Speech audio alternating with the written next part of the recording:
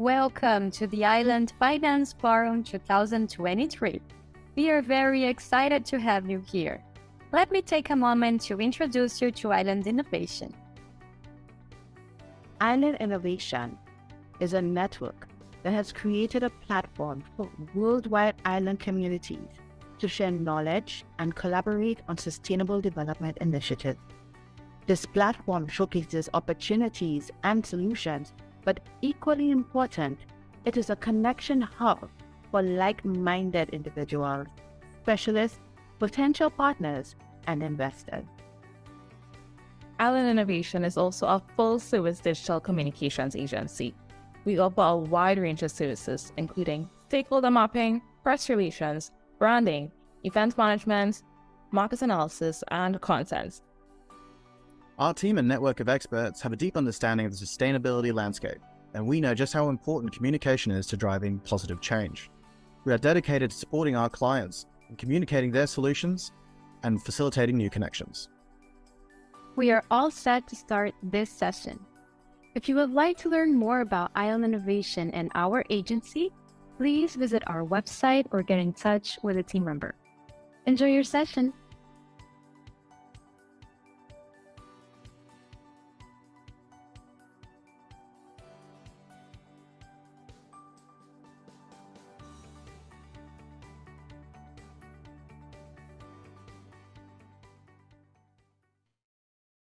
Hello and welcome to this session of the Island Finance Forum.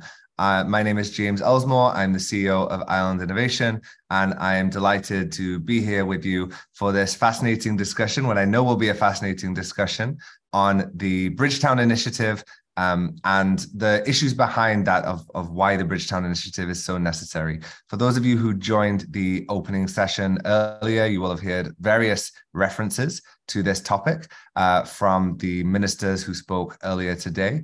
And if we're going to have an event like the Island Finance Forum, to me, it seems absolutely crucial that we address this program. So with that, I would like to introduce our speaker, Professor Avinash Persaud. He is a public intellectual from Barbados who currently serves as the special envoy to the Prime Minister on investment and financial services. Bayesian with Caribbean roots from Trinidad and Guyana. He has a regional perspective to share with us. He's also an Professor Emeritus from the Gresham College in London, and has a great many other positions, numerous major awards and honors in international finance and economics, and was ranked as one of the top 3 public intellectuals in the world on a financial crisis by a panel of leading experts. Professor Avinash, we are delighted to have you here today. Thank you so much for taking... The pleasure is mine, James, to be here. Thanks very much for having me. So to kick off this conversation, I'd really like to ask you more broadly, does the financial system, do the systems that we have in place cater for the unique needs of SIDS economies, small island developing states economies like Barbados? Well, clearly not, but there are a number of reasons why, and I think that if we want to change things, we need to understand why. One of the challenges is that finance has become big finance, and big finance is uninterested in small places. Investing in a small island will never move the needle of their overall returns and success, and yet they'll need to invest extra time and money and people in understanding this new place they've invested in. And so that ratio of return to cost and expense, they'd much rather focus on other places. So I think that's one of the fundamental problems. I think there's another underlying issue going on, though, which makes things worse than normal, because that's the normal situation we've had. But we've seen a deterioration of the rule-based international system over the years. The kind of system that developed after World War II, when it was very clear the need for rules and peace and security with an inclusive regime, And over the years, that's broken down. International organizations that are most democratic, the UN General Assembly, the WTO, over time, power has been taken away from them.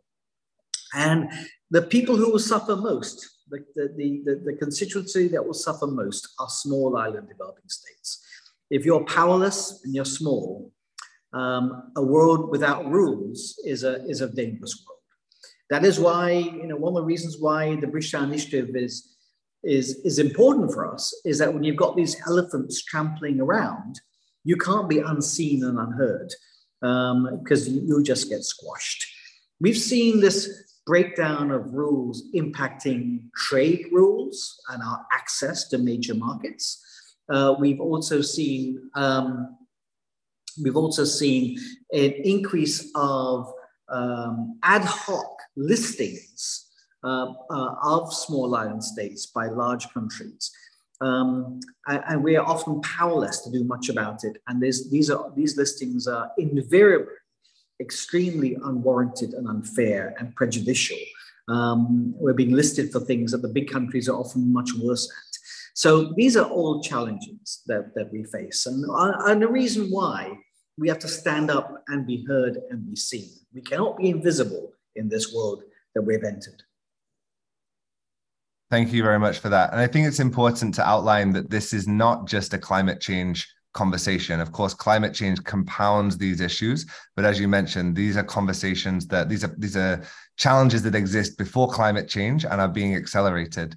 I just wanted to mention that we do have a poll shared, so please do answer that. And I can see in the chat that some people are already introducing themselves. So great to see people joining from Brazil, from Trinidad and Tobago, Tunisia, Washington, DC. A lot of people from Trinidad and Tobago, Timor-Leste, Cabo Verde, Bermuda, St. Lucia, so Bahamas, Nigeria, a lot of people from Barbados as well. So a great combination of people, Virgin Islands.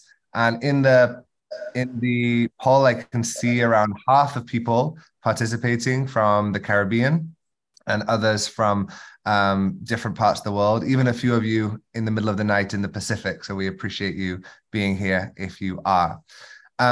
Fantastic. Great to see this range of places. And I guess that's important when we're thinking about these issues faced by small island developing states. What we see in the Caribbean is also mirrored in the Pacific, in small states in Africa as well. The issue really comes down to scale in a lot of ways. When we talk about the need for investment or the lack of investments, it's often that the money that is available is just not on an appropriate scale for small nations such as Barbados. How do these systems, in the way that they're currently set up, how are they biased against small islands and small island states and small nations in general? Well, it's a big question, Jeremy and James. There are lots of variety of ways. I think private finance, as I mentioned earlier, is going to struggle given big finance. It's going to struggle in investing in small places. You might say that then we can rely, and we will have to rely more on development finance, multilateral development institutions. They too have challenges in understanding some of the issues in small states. We often work closely with all of our development partners, and we find that they will bring a solution to us that may well work in Brazil or Argentina, but maybe not in an island 40 miles by 22. And the way, we don't have deep liquid markets. That one of the things I'm confronting a lot is that when you come from a large country, this notion that if only you fix the policy, you get the regulation right, people will come. That may well work in Germany. That may well work in India and in Brazil and in the United States. It doesn't work in small places. Our private sector is shallow. It is, and we need to work with them very closely in a partnership move us along in where we want to go. We can't take a passive standoff approach, the same kind of approach you could take in a large country. So given those obvious differences between Barbados and Argentina or Nigeria, why does this current approach, why does it make sense to ally or to work together with the other emerging economies that may be of a vastly different scale? There must be some commonalities, some issues with the current system that are shared by all emerging economies, regardless of size. Well, I've been thinking a lot about how do we make an impact? Because one of the challenges we have for many tropical small island developing states are smack in the middle of the most climate vulnerable area of the world. And if the world does not mitigate the climate in terms of the energy transformation, there's no degree of loss and damage finance or mitigation, or adaptation and resilience that we could do that would save us. So, we need these things, but unless the world mitigates, those things will never be enough. And so how do we influence the world to mitigate? How do we have presence in the world and get them to listen to us? And I think that we have to recognize that we are small. And so if you add up all the island states with a population of less than 1 million people, which is one common definition of small, we're like 70 million people. We're like 1% of the global population. They're not going to change global finance for 1% of the world's population. So we need to attach ourselves to that larger group, which is sharing many of our challenges. And that's why we attach ourselves willingly to the group of climate vulnerable countries. The United Nations study has shown that the countries that lie between the tropics of Cancer and Capricorn, 15 degrees on either side of the equator, are the most climate vulnerable, are experiencing climate related costs that are 4 times greater than what people are experiencing outside of that area. It represents 40% of the world, 3.2 billion people. So we can easily align ourselves with this group. They're experiencing a challenge we're experiencing. Some of them include large landlocked countries, but they're experiencing many of the issues we're experiencing. And the world will stand up and listen to 40% of its population, especially because, as I often say to people, if you are not currently a small island development state, you are very unlikely to become one. But if you are not currently a climate vulnerable country, you could become one. You could become one if the world doesn't change. And so not only is this a bigger group of countries, a powerful group of countries, it is a group that is expanded. And it's a group that people relate to everywhere. And I think that's why we've had more traction on the climate side than we've had in the past on other equally important dimensions of poverty and development. Climate is a dimension of poverty and development. It's just one dimension, and there are others. But that's the one in which people have stood up and listened to. Mm-hmm. Even before we get to the climate issue, again, these issues have existed. And for many countries like Barbados and other countries in the Caribbean that achieved independence post-1950s, post-World War II, there's a certain system in place that seems to perpetuate a lot of the global power structure. To what extent do we still see a legacy of the former colonial structure that in these new or not so new, in these economic institutions that exist? Well, you're trying to draw a lot of systemic issues, and they're important, but I'm not sure how unique they are to small island developing states. I think they're unique to developing countries. We have a global economic and financial system that is skewed towards a small number of countries. Remember when the the Bretton Woods system that of the international institutions that we observe today, the IMF, the World Bank, even the origins of the World Trade Organization, were established in 1947, 1948. That was before most of us were independent. That was a world of a very small number of independent countries, developing countries not very well represented. And we have a global financial system that is very driven, very dollar-centric and very centric to a small number of developed country currencies. Embedded within the international financial system, these currencies are viewed as safe assets. And as a result, whenever there's a crisis anywhere in the world, you get this asymmetry where the world is fleeing towards these safe assets, away from our assets towards their assets. Now that allows them to respond to crises very well because they're being awash with money. Spending money when you're awash with money is easy. We are losing money at the time of a crisis. And so that makes crises so much worse.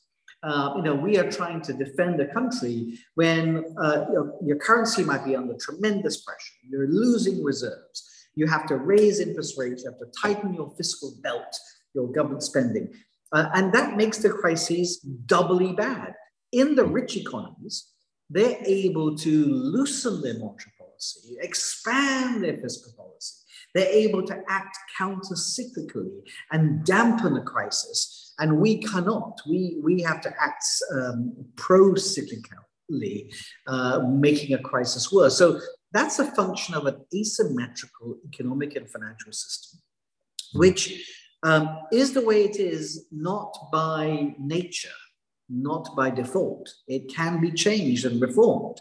And that's about emerging markets as a whole. That's not about, Brazil and Nigeria and India are as disadvantaged in that system as the Caribbean, the Pacific, and the Indian Ocean countries are. Small size comes with additional problems, but it also comes with opportunities. If you look at some of the most successful countries, have also been small countries. So, we have lots of challenges of vulnerability that comes from smallness, and lots of challenges that come from being a developing country in a very asymmetrical financial system. So, given the challenges and the issues that we've discussed, how does the Bridgetown initiative, and I should say I've been using the Bridgetown agenda, but was corrected that the Bridgetown initiative is the preferred term now. How is this initiative proposing that the system is changed, and what are the key steps that you see as necessary for this reform, which is essentially an overhaul of the global financial system? I mean, this is no small undertaking that's being proposed. That's right. But, if we went out and said that's what we're going to do, the gates will start coming down pretty quickly. And so we don't tend to say it like that, James. We tend to say that, look, these are 5 things that we can achieve in 12 to 18 months. These are 5 practical things we can do. And they've been curated. They're not any 5. They're 5 things which, if you did, you would reshape the international financial system. You would allow us to develop, and you will allow us to contribute to a more sustainable world. And I think we are building on the fact that for us, the planet has a limit. Going above 1.5 degrees of warming it's not a goal or a target. It's a limit. It's a physical, chemical, biological limit. And as we breach that limit, we get cascading events interacting with each other in ways that we find hard to even forecast and model. And so the rich countries recognize that here is an area of definite mutual interest. And we say, well, there are 3 things you need to do if you want to stop that happening. the studies have shown that you need $2 trillion being invested in developing countries, not in SIDS alone. In fact, we're a small percentage of that, but $2 trillion in developing countries. And we need to break that up. So Bridgetown is a system of finance. Because if I said, I need $2 trillion, well, people will, they might even laugh. It's such a big number. And just to put that into context, the total amount of development aid in the whole world on everything, not just climate, everything, is $200 billion a year. Mm-hmm. So what we need to save the planet is 10 times what has been given in aid. And so we've got to go beyond aid. I mean, I could say, you owe us, you need to give us 10 times the amount of support as a developing country. It is your historical, moral responsibility. But it's not like we haven't said that before. And the likelihood of success is slim. So we're presenting a regime which is possible and critical. And we basically say you'll divide up the finance into 3 buckets.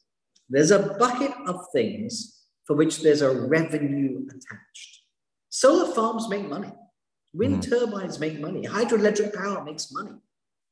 And so what we need to bring that money to developing countries is something quite catalytic and specific. And that's the biggest bucket. The second mid-sized bucket is where there are no revenues attached, but there's savings. If we invest in a better seawall, if we invest in better drainage systems, in better rainwater harvesting investments, we can save money. We won't necessarily make money, we can save money. And so we can borrow for that. We can borrow for that resilience and adaptability to the new world. But we would sink under oceans of debt if we had to borrow on commercial terms. And we may need to borrow, but we need to borrow a lot because there's no point us being resilient in 20 years' time. We need to be resilient now. And so we're arguing that the multilateral development banks need to expand their lending to developing countries. They have to either double or treble their lending. They have to lend on new terms, 50-year money, not 10-year money. We pay over 50 years and low cost, not the market rate of interest, but the rate of interest based that the development banks themselves borrow at. They're AAA rated institutions. They borrow at 3 or 4%. We're now borrowing at 9%. Many of our fellow countries are borrowing at 15%, 20%. So that's how we fill the second bucket. Low cost, long-term lending for resilience building. Of course, I'd love free money and grants to build resilience, but I could sit there and ask for it and it won't happen. So let other people ask for it. I'm after making a difference. And then there's the third bucket. The third bucket has no revenues, no savings. It has to be funded by international grants provided through new levies, because we know aid budgets are not increasing, they're shrinking. So we need new levies. And those levies could be on things that are easier to levy. So, the fossil fuel industry has made $4 trillion last year. And we're asking for 1% of that in order to be directed at a loss and damage fund. We're asking the shipping industry, which has tremendous amounts of emissions, if there was a tax on the emissions of $100 per ton of carbon, we could help to fund the loss and damage. And that's something being pioneered by the Marshall Islands that we strongly support. And then if there was a tiny financial transaction tax, they'll also help to fund loss and damage. So these are the new things we need to fund a loss and damage fund to deal with the third bucket. Driving the private sector savings into emerging markets for things that make money, the first budget, the big bucket, that's a big task. It's not going to help our countries too much, small island states, because we don't do a lot of emissions. We don't do a lot of mitigation, but it will be key to saving the world. And we've come up with an idea for how you finance the just green transition, partly by changing the pricing system, which penalizes developing countries with huge risk premiums that are overpaying for the real risks. And we are talking about creating a new agency that will reduce those risk premiums to a fair level, appropriate to the risks being made. And that will help to unblock finance to developing countries. Probably not to SIDS, but to developing countries, will allow them to mitigate the climate, and that will save SIDS. If the climate isn't mitigated, we sink. Mm-hmm.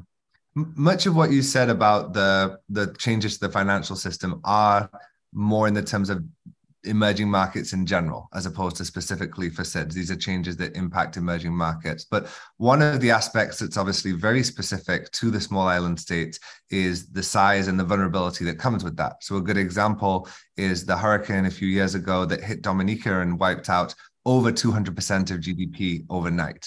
That's not something that India or China is going to face, that percentage of GDP disappearing. So how does that vulnerability, how does some of these reforms take into account the vulnerability of small island economies? Or what would you like to see happen to better prepare in the event of these catastrophes? Well, there are three areas in which vulnerable countries, climate vulnerable countries in particular, will be helped by the Bridgetown Initiative. And remember that, you know, we present this as a planetary plan, not as a SIDS plan. And it is because it's presented as a planetary plan, it's getting noticed, and we're getting a seat at the table where we can articulate the challenges of SIDS. So SIDS would benefit in three ways from the Bridgetown Initiative. The first one is we're asking the multilateral development banks to massively expand their lending with a focus on resilience. Well, and the resilience investing must go to countries that are most vulnerable. And that will benefit SIDS tremendously because as a percent of income, we are most vulnerable. I think I'll come back to vulnerability and vulnerability measures in a moment. The second way in which Bridgetown will benefit small island development states is in loss and damage. We say, look, you need a loss and damage fund. You need new levies for loss and damage. Who will benefit most from that loss and damage fund? It'll be SIDS, because SIDS are being most impacted. And we are making that more possible by making that bucket the smallest bucket. It's the hardest bucket to fill, and we've made it smaller. And by making it smaller, we make it easier to be filled. And then the third way is that we, in the Caribbean, have pioneered natural disaster clauses in our debt. So we're now the world's largest issuer of natural disaster clauses and sovereign bonds, but St. Kitts and Grenada were the first ever to do it. So the Caribbean is a first in this and many other things. And we are persuading the world to follow our example. We are persuading big, rich and poor countries to follow our example, to change the financial system completely so it's more shock absorbing.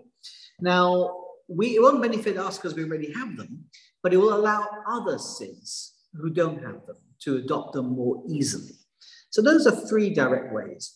But let me say, James, a few things about vulnerability. My father was the head of economic affairs of the Commonwealth Secretariat in the 1980s, when he realized that a number of small island states were being graduated. Their income per head was rising above the level for which they got special concession money. And he was concerned that the income per head did not fairly reflect some of the unique problems that come with smallness. And so he commissioned the first work in vulnerability and vulnerability measures. Now, I think that the challenge of where we are today is that people are looking at trying to, they're recognizing a whole range of vulnerabilities. And so people are looking at creating something called a universal, multi-dimensional vulnerability measure. Now, that will not help SIDS. Mm-hmm. That will not help SIDS because we are vulnerable to certain things, but there are many things we're not vulnerable to. And there are many things that large landlocked countries are very vulnerable to that we're not vulnerable to. And so if you average across several vulnerabilities, that average becomes almost as meaningless as GDP per capita. The problem with GDP per capita is it's an average. It doesn't take into account all these unusual exceptions. The problem with multi-dimensional vulnerability, it's an average.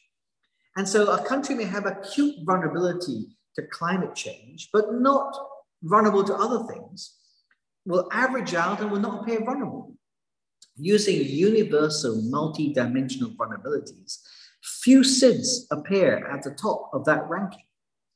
And so I've been arguing that what we need to do is recognize there are multiple vulnerabilities, but say, look, if the world believes that climate change is an important thing and there's money for climate change, there needs to be a climate vulnerability index to drive that money to the most vulnerable people.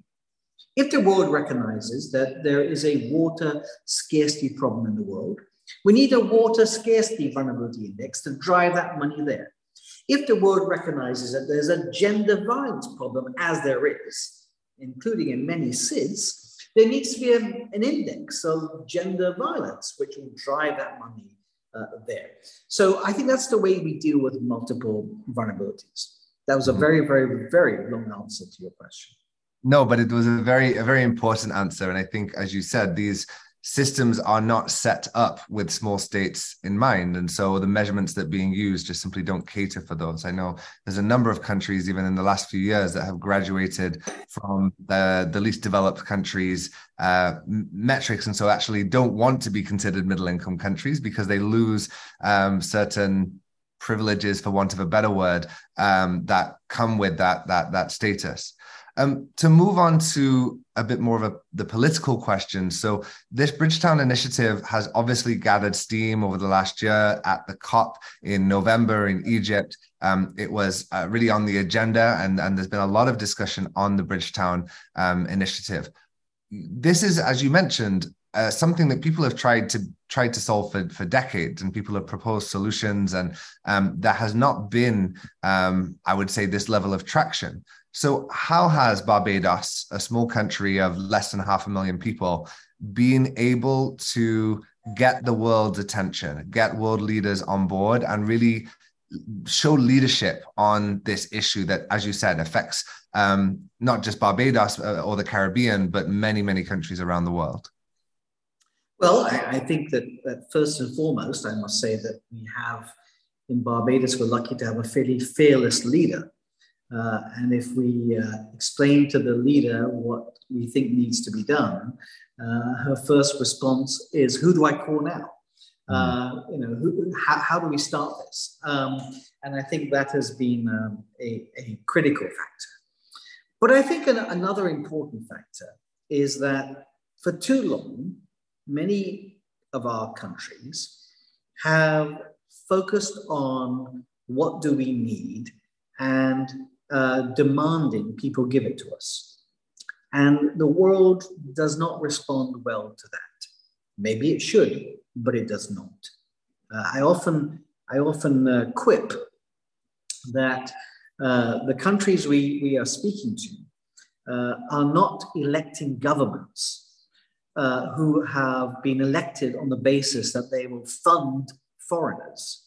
They're electing governments who are elected on the basis that they will deport foreigners. I mean, that's the world we're living in.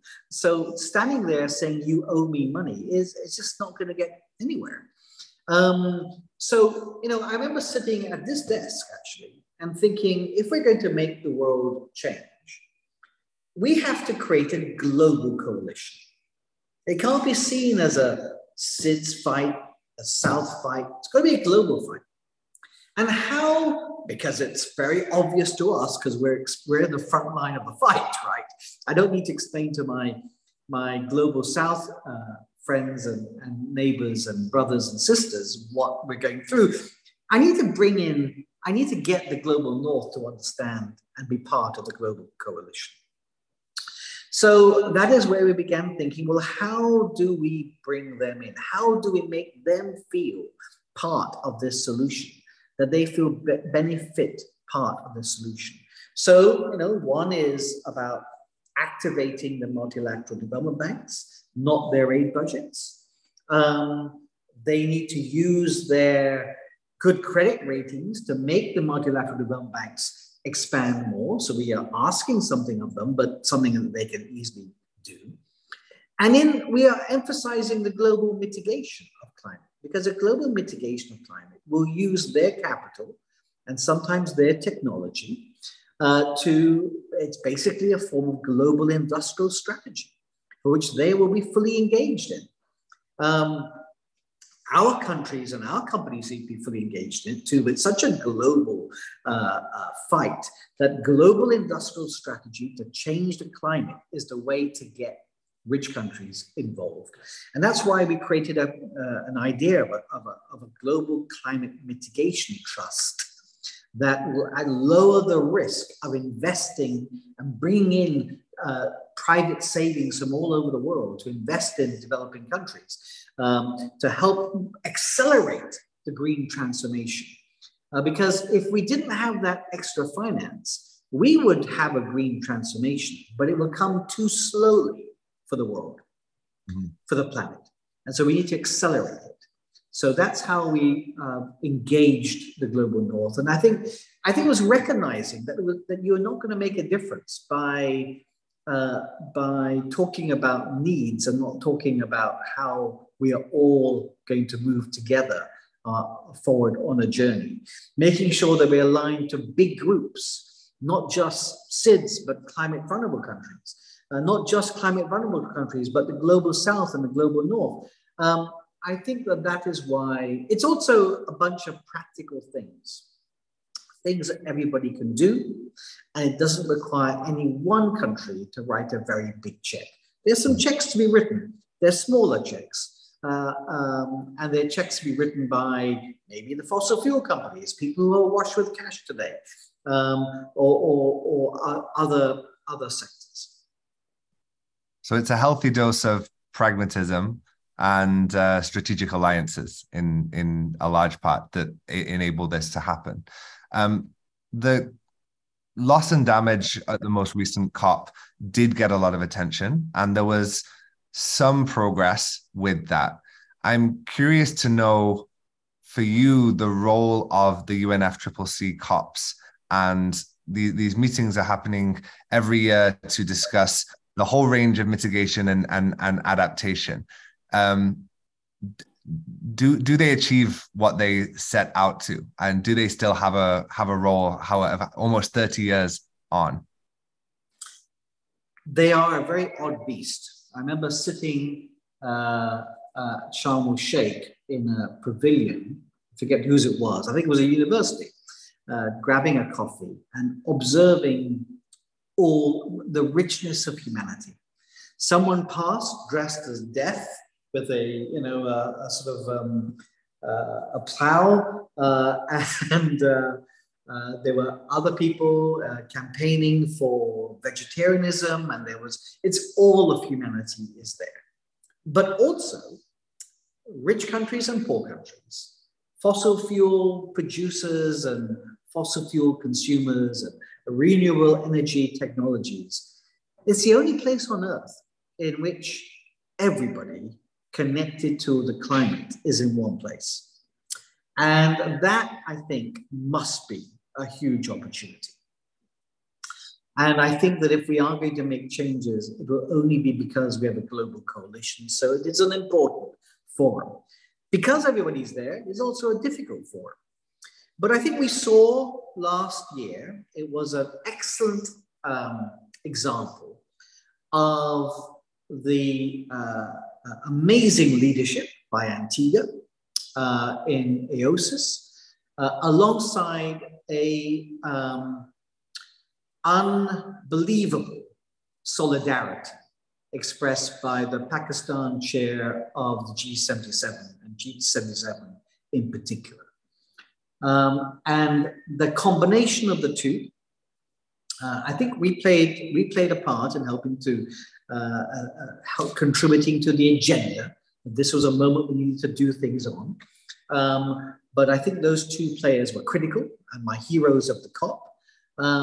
And when the world saw every single G77 country saying, we're with AOSIS, we're with the Loss and Damage Fund, the Europeans felt compelled. Europe has a sort of instinctive desire to think about solidarity and think about the climate. And they were drawn into that. And so the United States actually ended up being isolated. I think the United States strategy may well have been, just speculating, to isolate China. And then suddenly they found themselves isolated. And they, this was not their number one desire, but they joined in to be part, and it should be recognized that this was, they were doing this in a way that they felt this was good for the world, not because that was their intention and their strategy and their belief. So that was a very good example of how unity and clarity of purpose can be very powerful. Now we have to fund the fund, and that's going to require, again, political unity, global north and global south. I'm a member of the transition committee, but this is not going to be a technical solution. This is going to be first, the politicians agreeing that the world needs to fund this with cash. We need certain sectors to contribute. And then we want our technicians to design the system that will make sure that it does not raise the cost of living, does not hurt the poorest people, is as spread and effective as possible. Okay, thank you. And I can see that Sharm el-Sheikh was one level of chaos, for want of a better word. I'm sure Dubai this year is going to be even more so. And I completely agree. I remember walking in and seeing a group of people dressed as polar bears campaigning, and then realizing they were actually campaigning in favor of nuclear power, which is not what I'd initially expected, and seeing this whole range of viewpoints of people. So you end up, I think part of the problem then becomes that you're fighting each other to some extent. There are all the fights happening within the COP on some of these issues, nuclear being an obvious one as well. But at the same time, even though the political progress may be painfully slow, there is so much happening and so much traction. It does kind of give you that energy to see that there is progress. So a final question before we wrap up on the topic of climate justice, and really, what does climate justice look like to a country like Barbados? Well, I'm going to say some unpopular and difficult things. We understand climate justice. The rich countries, global warming has not been caused by the emissions today. Global warming has been caused by the history of emissions. And 70% of the stock of emissions is contributed by the richest countries. You could say, quite fairly, that they are rich because they contributed their stock of global emissions. Their narrative is they're rich because they're clever and they're innovative, but the reality is they're rich because of the exploitation of resources, including at times in the saddest parts of our humanity history, exploiting of people, but also of resources. So justice demands that they pay a great contribution. They have, over the years, reduced their energy intensity. They have raised taxes so that they have clean air. Clean air matters to them. They are now wealthy and they live long, and clean air matters more to them than it might for poor people whom they're lucky to survive. And so the emissions have now switched. So even if the rich countries did everything, it would not be enough to save us from 1.5. Developing countries now represent 63% of all emissions, and they are driving us, those emissions are driving us towards the end of our carbon budget. So rich countries are pointing at developing countries. Developing countries are pointing at rich countries. Climate justice is critical, is important. Injustice is a strong element, but equally, it has become an obstacle to progress because everybody believes that the other side needs to do more out of justice, out of carrying the weight of where they are. Some say the weight of where we are, some say the weight of where we were. So we need to recognize the injustice. The injustice of climate is the injustice of development and poverty. It's no different. But it's not going to be solved by by seeking justice. It needs to be solved by us recognizing the injustice and the pain and hurt and finding a solution that will finance our way to a better place so that no one is carrying this burden, or certainly the least able are not carrying the burden for the wealthiest. So that their justice has to be embedded in the solution. But if justice is the only thing we think about, that's one of the reasons why we're stuck. So we need a solution. We need progress. Everybody needs to move. But justice needs to be embedded in the solution, but just focused on justice does not solve the problem. Does that make any sense?